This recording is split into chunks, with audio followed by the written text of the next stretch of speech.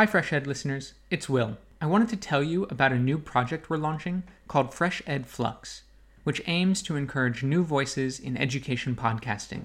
Are you a graduate student who wants to develop, produce, and deliver a creatively complex, multi-voiced, globally rich, narrative-style episode for Fresh Ed Flux? If so, we want to hear from you. We are interested in putting together an episode that will showcase your deep dive storytelling, which is informed by cutting-edge ideas and issues in education broadly defined. Your episode will be made for an English-speaking audience, but could include other languages that have been translated into English. And it will be between 20 and 30 minutes long. If you are the successful candidate, you will be awarded a stipend of $2,500, and your episode will be aired on Fresh Ed next year. I'm really excited about this project, and I encourage you to get in touch with your ideas. You can find more details at freshedpodcast.com/flux. Again, that's freshedpodcast.com/flux. Now on with today's show. This is Fresh Ed, a weekly podcast that makes complex ideas in educational research easily understood. I'm your host, Will Brehm.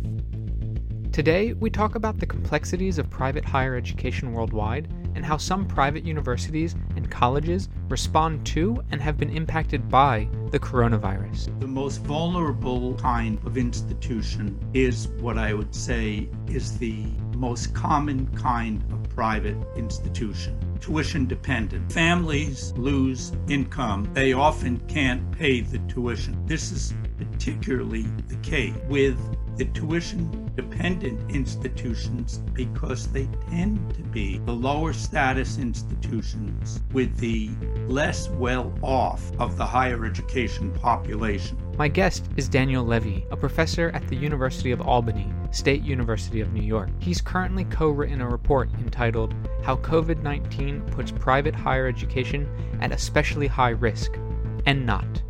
Early Observations plus Propositions for Ongoing Global Exploration. Daniel Levy, welcome to Fresh Ed. It's good to be here, thank you. Can you give me just the sort of general shape and size of the private higher education sector today? Yes, and I think that it might surprise many that the size is about a third of all higher education enrollment in the world. So that might translate very roughly to 70 million students. Wow, that's enormous. Yes, I think it might come as a particular surprise to Europeans and others in the developed world because the concentration is more in the developing world. So in what parts of the developing world do we see private higher education sort of more pronounced than, say, public higher education? Yes, and when we say more pronounced, we're talking about strictly in enrollment terms. We have many systems in which private higher education may have even a majority of the enrollments, and yet by non-enrollment indicators of importance, the public sector would still be weightier, if we could say. Yes, for example, and we could in the course of this interview 100 times say, except for the United States, but this will be the first. Except for the United States, it's rather rare for major research to be done in private colleges and even what are called private universities. So that's one example of weight. Related would be which sector, private or public, has most of the prestigious professors and most of the students who are going to graduate into influential positions. So an example, I'm just thinking of the context that I know well, Cambodia. So they have the Royal University of Phnom Penh, which is a public university, prestigious, well-known professors, does research, and then there are universities like Panasatra University, which is a well-known private university, but is much more focused on the teaching. And so that's sort of what you're describing in a sense. It's a perfect example. And it's an example that reinforces um, my confidence in the basic private public dynamic in higher education outside the United States, because it's something like what you describe is something I was researching in Latin America decades ago, when you would not have had private higher education in a country like Cambodia. And yet, as more and more regions of the world and more countries within the regions have allowed private higher education, the private higher education has tended to follow the patterns that we've seen in countries that previously had private higher education other than the United States. So that suggests that there are reasons, that there are underlying dynamics. There are underlying dynamics of why it's pretty rare for even what we would call loosely a good private university, such as you cite in Cambodia. It would be good in teaching. It would be good for its students. It would still usually not be doing research. Is this phenomenon of private higher education relatively new? Like, what historically is this? Has it always been about a third of the higher education sector, or has it increased in the last few decades? It's certainly closer to the latter. Historically, if we went back to say 1950, we would see outside the United States, private higher education would be rather spotty. A number of countries in Asia would have already had private higher education. The private higher education that existed was often religious. That's the case in Europe as well. And the origins there would be largely that higher education, which may have, even for centuries, rather fused public and private, with the triumph of classic liberalism in the 19th century, universities became basically public. And that left the more religiously oriented families feeling out of the picture. So this captures Europe and Latin America, for example. And they often took a second best alternative. The best leading established universities were going to be public, but they wanted some presence of their own, and governments often accommodated them by allowing what was generally a Catholic sector, which was thought of more as Catholic than as private per se, but it was private. So other than the United States, which has a continuous existence of private, really from its colonial days, but definitely from the beginning of its independent days, a strong, clearly private sector. Other than that, the beginning of massive contemporary private higher education that would eventually cover the world is located largely in Latin America. It's totally fortuitous that my own background and training in political science had me specialized in Latin America. And in studying Latin American higher education, private hit me. I wasn't looking for it. I hadn't known it was there. But I saw the private there, and it was indeed Latin America that was the first developing region to see private higher education spread by the middle of the 20th century, to spread like wildfire, to where it reached every country except the one you would guess, Cuba. But now the phenomenon is so worldwide that we're hard put to count even 10 countries out of 180 that have no private higher education.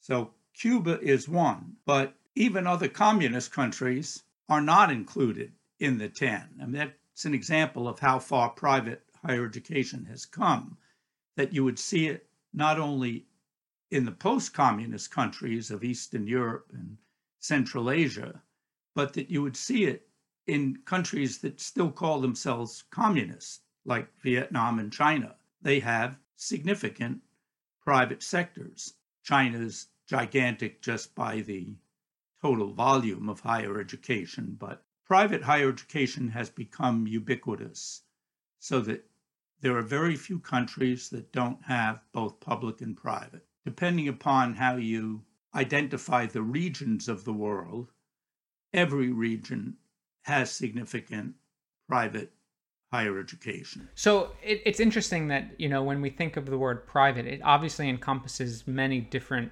types of higher education. As you said, religious being one. So I guess one of the questions I have then is when did the idea of for-profit higher education emerge? Because that seems like a relatively new phenomenon. It is a relatively new phenomenon. It has precursors on the very borders of higher education, so that, for example, if we go back to colonial times in Africa, there were correspondence courses that conferred certain kinds of diplomas and certificates. Were they higher education? Were they post-secondary?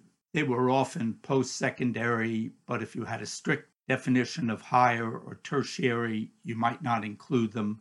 But some of these were clearly legally for-profit operations. In the United States, for-profit does have origins from very early on, alongside nonprofit private, and nonprofit private is largely religious. But as private higher education began to spread in most regions, again, looking at Latin America as the kind of paradigm or the jumping off point, in terms of ideology and norms about what education in general should be, the dominant feeling, at least outside the United States, remains to this very day that education is, or at least ought to be, preferably, a public function, not a private function. So when private higher education is allowed in country after country, it's usually allowed with a but or a qualification. Political arrangements are made. You can have private higher education, but it can't do the following things. In many African countries, for example, you can open a private college, but you can't call it a private university. University is something reserved for public. And sometimes that's just nomenclature and a matter of prestige and pride, but sometimes it involves substantive restrictions on what can be offered to students or done in matters of service or even applied research. So for-profit was a step too far in most cases. When private higher education was allowed in Latin America, in no country was for-profit allowed. So in some cases, the law was silent, and the understanding was that private would have to be nonprofit. This allowed considerable room for blurry borders, and private institutions, have been very adept at making money while being not legally for profit. Now, in fairness, especially in recent decades, we could argue that many public universities, including in the developed world, have become very adept at making money. They've been very adept at including for-profit actors for dormitories, for food services, for lots of contracting out. In fact, they've been pushed by governments to do this because governments don't want to bear the full cost. So public universities have become, if you'll forgive the use of the term, partially privatized. And even though they don't meet the technical definition of for-profit, which involves having share owners who invest and take money out of the institution, that would be clearly for profit. Again, allowed in the United States, but until recently not allowed in many other places. Even without formally extracting profit, they still generate them. And you could be paying your brother-in-law, well, maybe not your brother-in-law, but you could be paying your brother or a friend a ridiculously high salary to give advice to the college or university, and yet by the law, technically, it would not be a violation. So you could still be a nonprofit. Now, because of this, because of all the legal loopholes allowed, some countries did decide, well, if there's going to be de facto for-profit, what we often call for-profits in disguise. They were really operating like for-profits, but they bore the title of nonprofit and reap tax advantages accordingly. So in the 1990s, independently, both Brazil and Peru decided, if we have this de facto for-profit, let's concede to reality. Let's allow for-profit, but make it clear that existing institutions and future private institutions have to choose. Either they'll be truly nonprofit without the nonsense, or they can declare themselves for-profit and operate in many ways like any other business, even under business law, but they will pay taxes. That's a big difference. In fact, for-profits, to avoid the pejorative connotations of the term for-profit in most of the world, including even the United States, for-profits often like to call themselves not for-profits, but tax-paying institutions. So what they're doing is that they're spitting on the nonprofits and even the public institutions, which they think are really making money and doing pretty much the same things, but are getting away with not paying taxes. Oh, how complicated. But it's interesting because it seems as if both, if we see it as a dichotomy between private and public, in fact, it's sort of more of a continuum. And we see a lot of private and a lot of public in all types of universities and colleges, it seems. Absolutely. And I would say that on the one hand, one major criticism of my kind of research in looking at private and comparing it with public starts with that observation. Well, it's a blur. And my response is that I start with the legal designation of the institutions. They are legally private. They are legally public. And then we start the real exploration. Well, just how private is a private institution? And many of the private institutions have quite a bit of publicness. They come under government regulations. Some of them even get some public money. This is interesting. They very rarely get money in the same way or to the same degree that the public colleges and universities do. So my response is that, in fact, when you add up all the evidence we have from all the countries, legally private institutions are much more private than legally public institutions. Even though that depends on country, even though there's blurring, there's particularly blurring over time. So the United States, with the oldest private sector, has a tremendous amount of public money coming in. But I'll just take the example of the national money. The United States uniquely did not have much of a national government role in higher education until Cold War era. And then when the national government would start funding the private sector, it wanted to clearly protect against the interface being the same as in the public sector. So the national government doesn't basically give annual subsidies to private colleges and universities. It gives money in two fundamental ways. It gives money to students directly. These are really vouchers. And then the student chooses the institution, private or public. And the national government doesn't care whether the institution is private or public. And the other way is research. You put in a research proposal. It's supposed to be judged on its merit, blind to whether it comes from a professor in a private or a public university. But although that amounts to a lot of money in the United States, the flow of the money is still different, and you don't have the direct subsidization dependence relationship that you have with public institutions. But in most countries, so you could take Cambodia, 19 out of 20 republics in Latin America, private-public distinction is, in fact, a lot clearer. It's a lot more decisive than it is in the United States. So the typical private higher education institution gets all or most of its money from tuition and fees. It can't generate other money. It doesn't get money from alumni. It doesn't get money from business. It doesn't get money from philanthropy. It doesn't do contract research. So it has a very thin, narrow revenue profile, completely private. It doesn't get anything from government. That's a rather typical situation.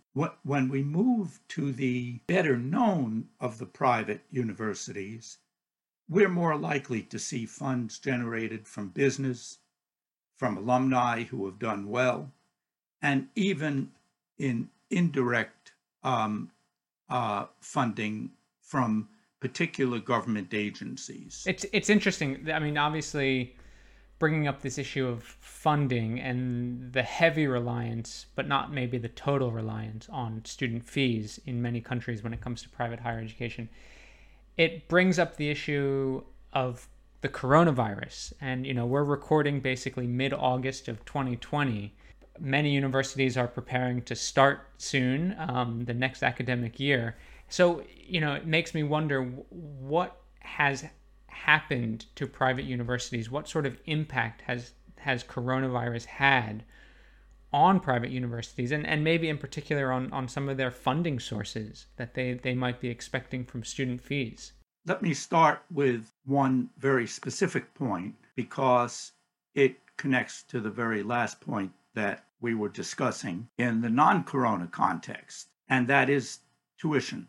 So the most vulnerable institutions in general in the first higher education encounter with corona, which is in many countries the last semester and likely will be carried forth into this coming semester, is related to tuition, where families get hit financially by the corona crisis. The most vulnerable kind of institution is what I would say is the most common kind of private institution, tuition dependent. If families lose income, they often can't pay the tuition. This is particularly the case with the tuition dependent institutions because they tend to be the lower status institutions with the less well off of the higher education population. Other private institutions, and even many public institutions, tend to have students from economically better off families. They too will be suffering financially under corona, but they're less likely to be disabled financially by them. Do you think there'll be an increase in like student debt, like more countries where students end up borrowing money to go to university? That's a fascinating question, and I would have to say that there we're more in the realm of speculation than evidence. We could see already, in regard to your prior question about tuition, that institutions that were tuition dependent were immediately hit hard. Of course, at this point. As far as the relief that may come, we got just glimpses in the last semester. So, for example, better off private university, even what I call semi-elite ones, don't do a lot of research, but have very well-prepared students and faculty, like Waseda University in Japan. They made a decision, at least in the last semester, not to cut the tuition, but to provide relief to needy families. The typical private institution couldn't dream of doing such a thing, doesn't have the means to do it.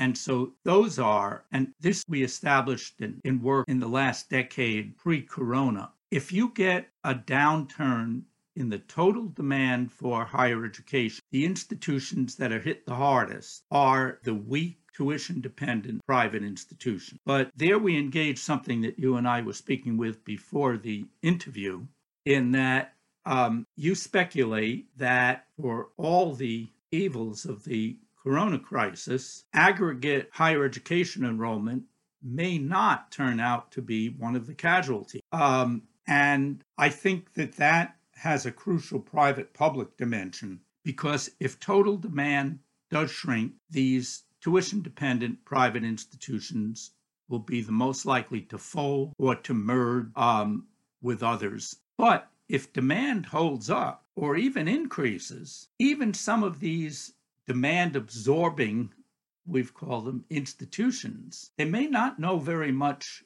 about how to teach well. They know nothing about research, but they do know a thing or two often about marketing. And it's quite possible that some of them, they're not as encumbered by government regulations. They're not nearly as encumbered by faculty.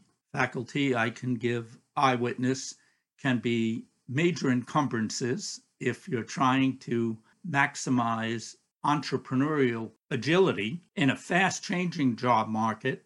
Let's suppose that you're right, Will, and aggregate demand increases.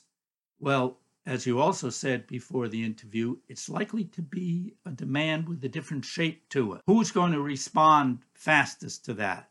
And even help manufacture demand, not leave it to the potential consumer to figure out that higher education may be a rational thing to do at this point, but to sell them the idea. More advertising. Now, I think the biggest, most natural beneficiaries of this, generalizing, will tend to be private more than public in many countries, because they have more professional management, in fact, business management, in fact, sometimes from their business ownership. So a changing marketplace is their game. Most of the weak tuition-dependent institutions have some advantages in agility, but they're still pretty small operations. In many cases, they're family operations without very skilled professional management.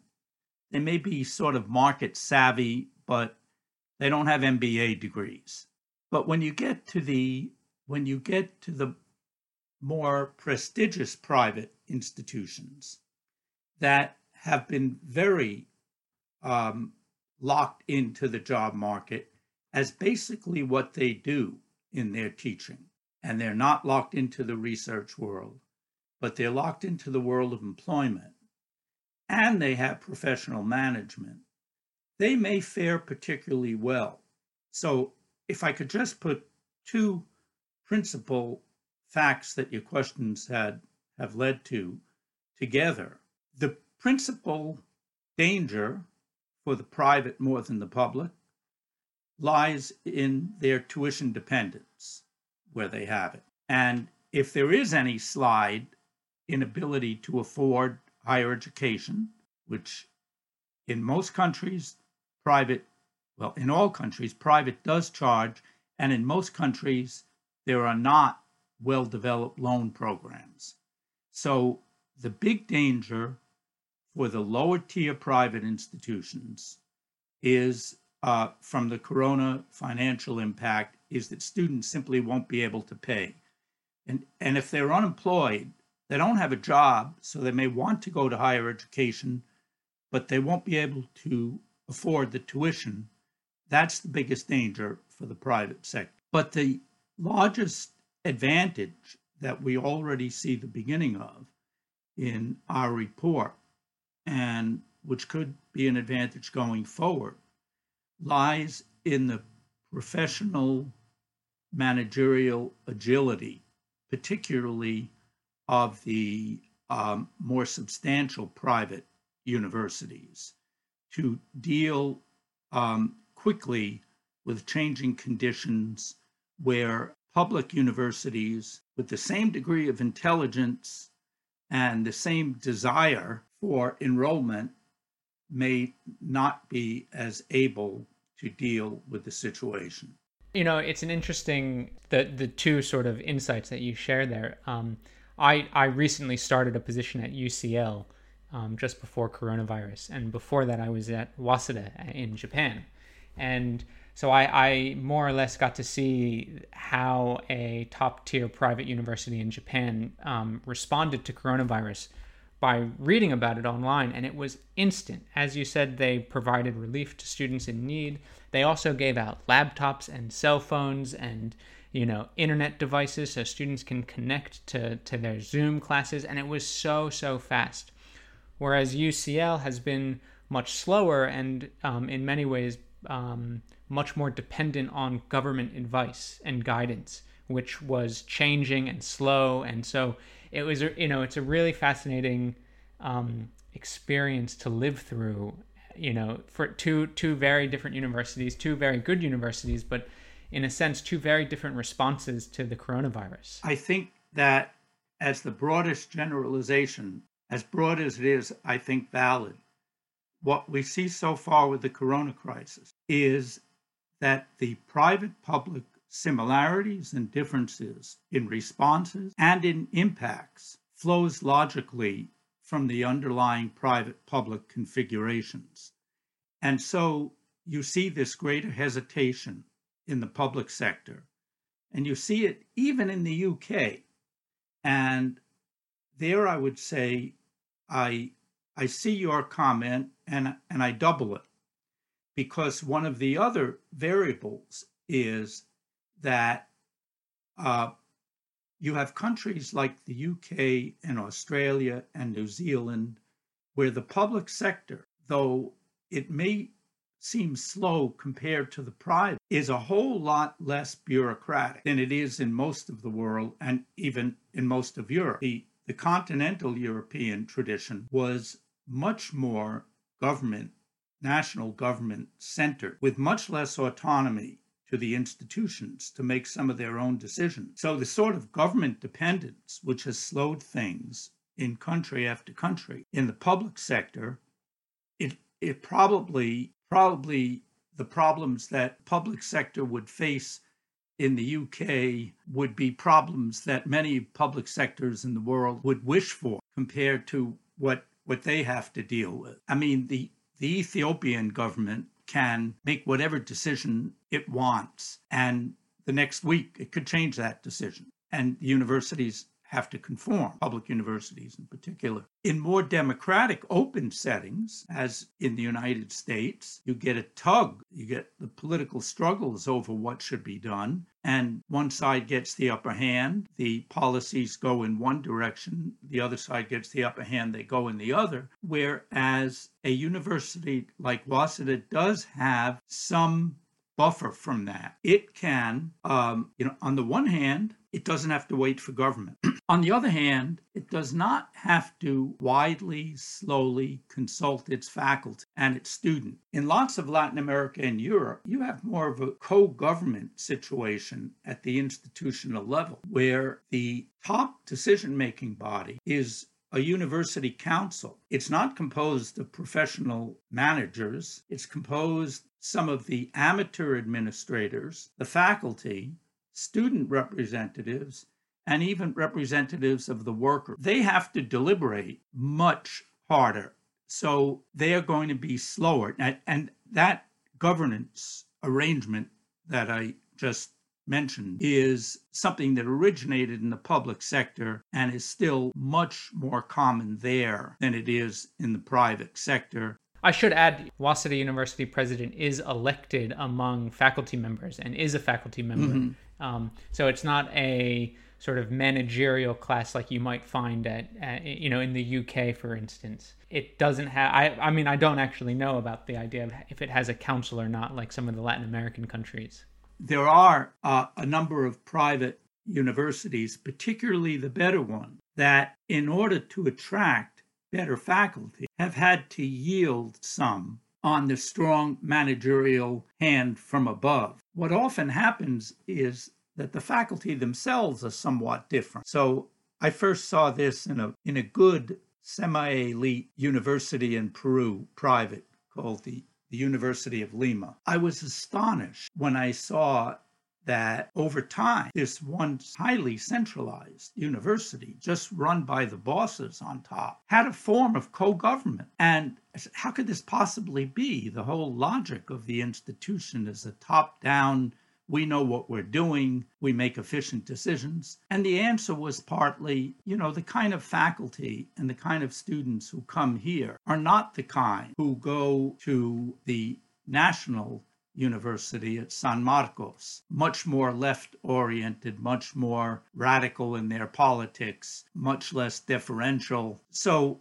again, what we point to is a blurring of otherwise strong private-public distinctions. Even some of the more mundane, tuition-dependent private institutions, on average, had an advantage over the entirety of the public sector when it came to switching to online. And this became sharpest when you moved away from the very bottom of the private and you went to the ones that were tied into the job market. They had already introduced online modality to significant degrees in the decade before Corona. So Argentina is a striking example. The private institutions, even the quite mediocre ones, always on the lookout for enrollment, introduced online modalities and had a significant percentage of their enrollment online. And they had infrastructure, and they had faculty accustomed to teaching online, and they had students accustomed to taking courses. The largest and most important university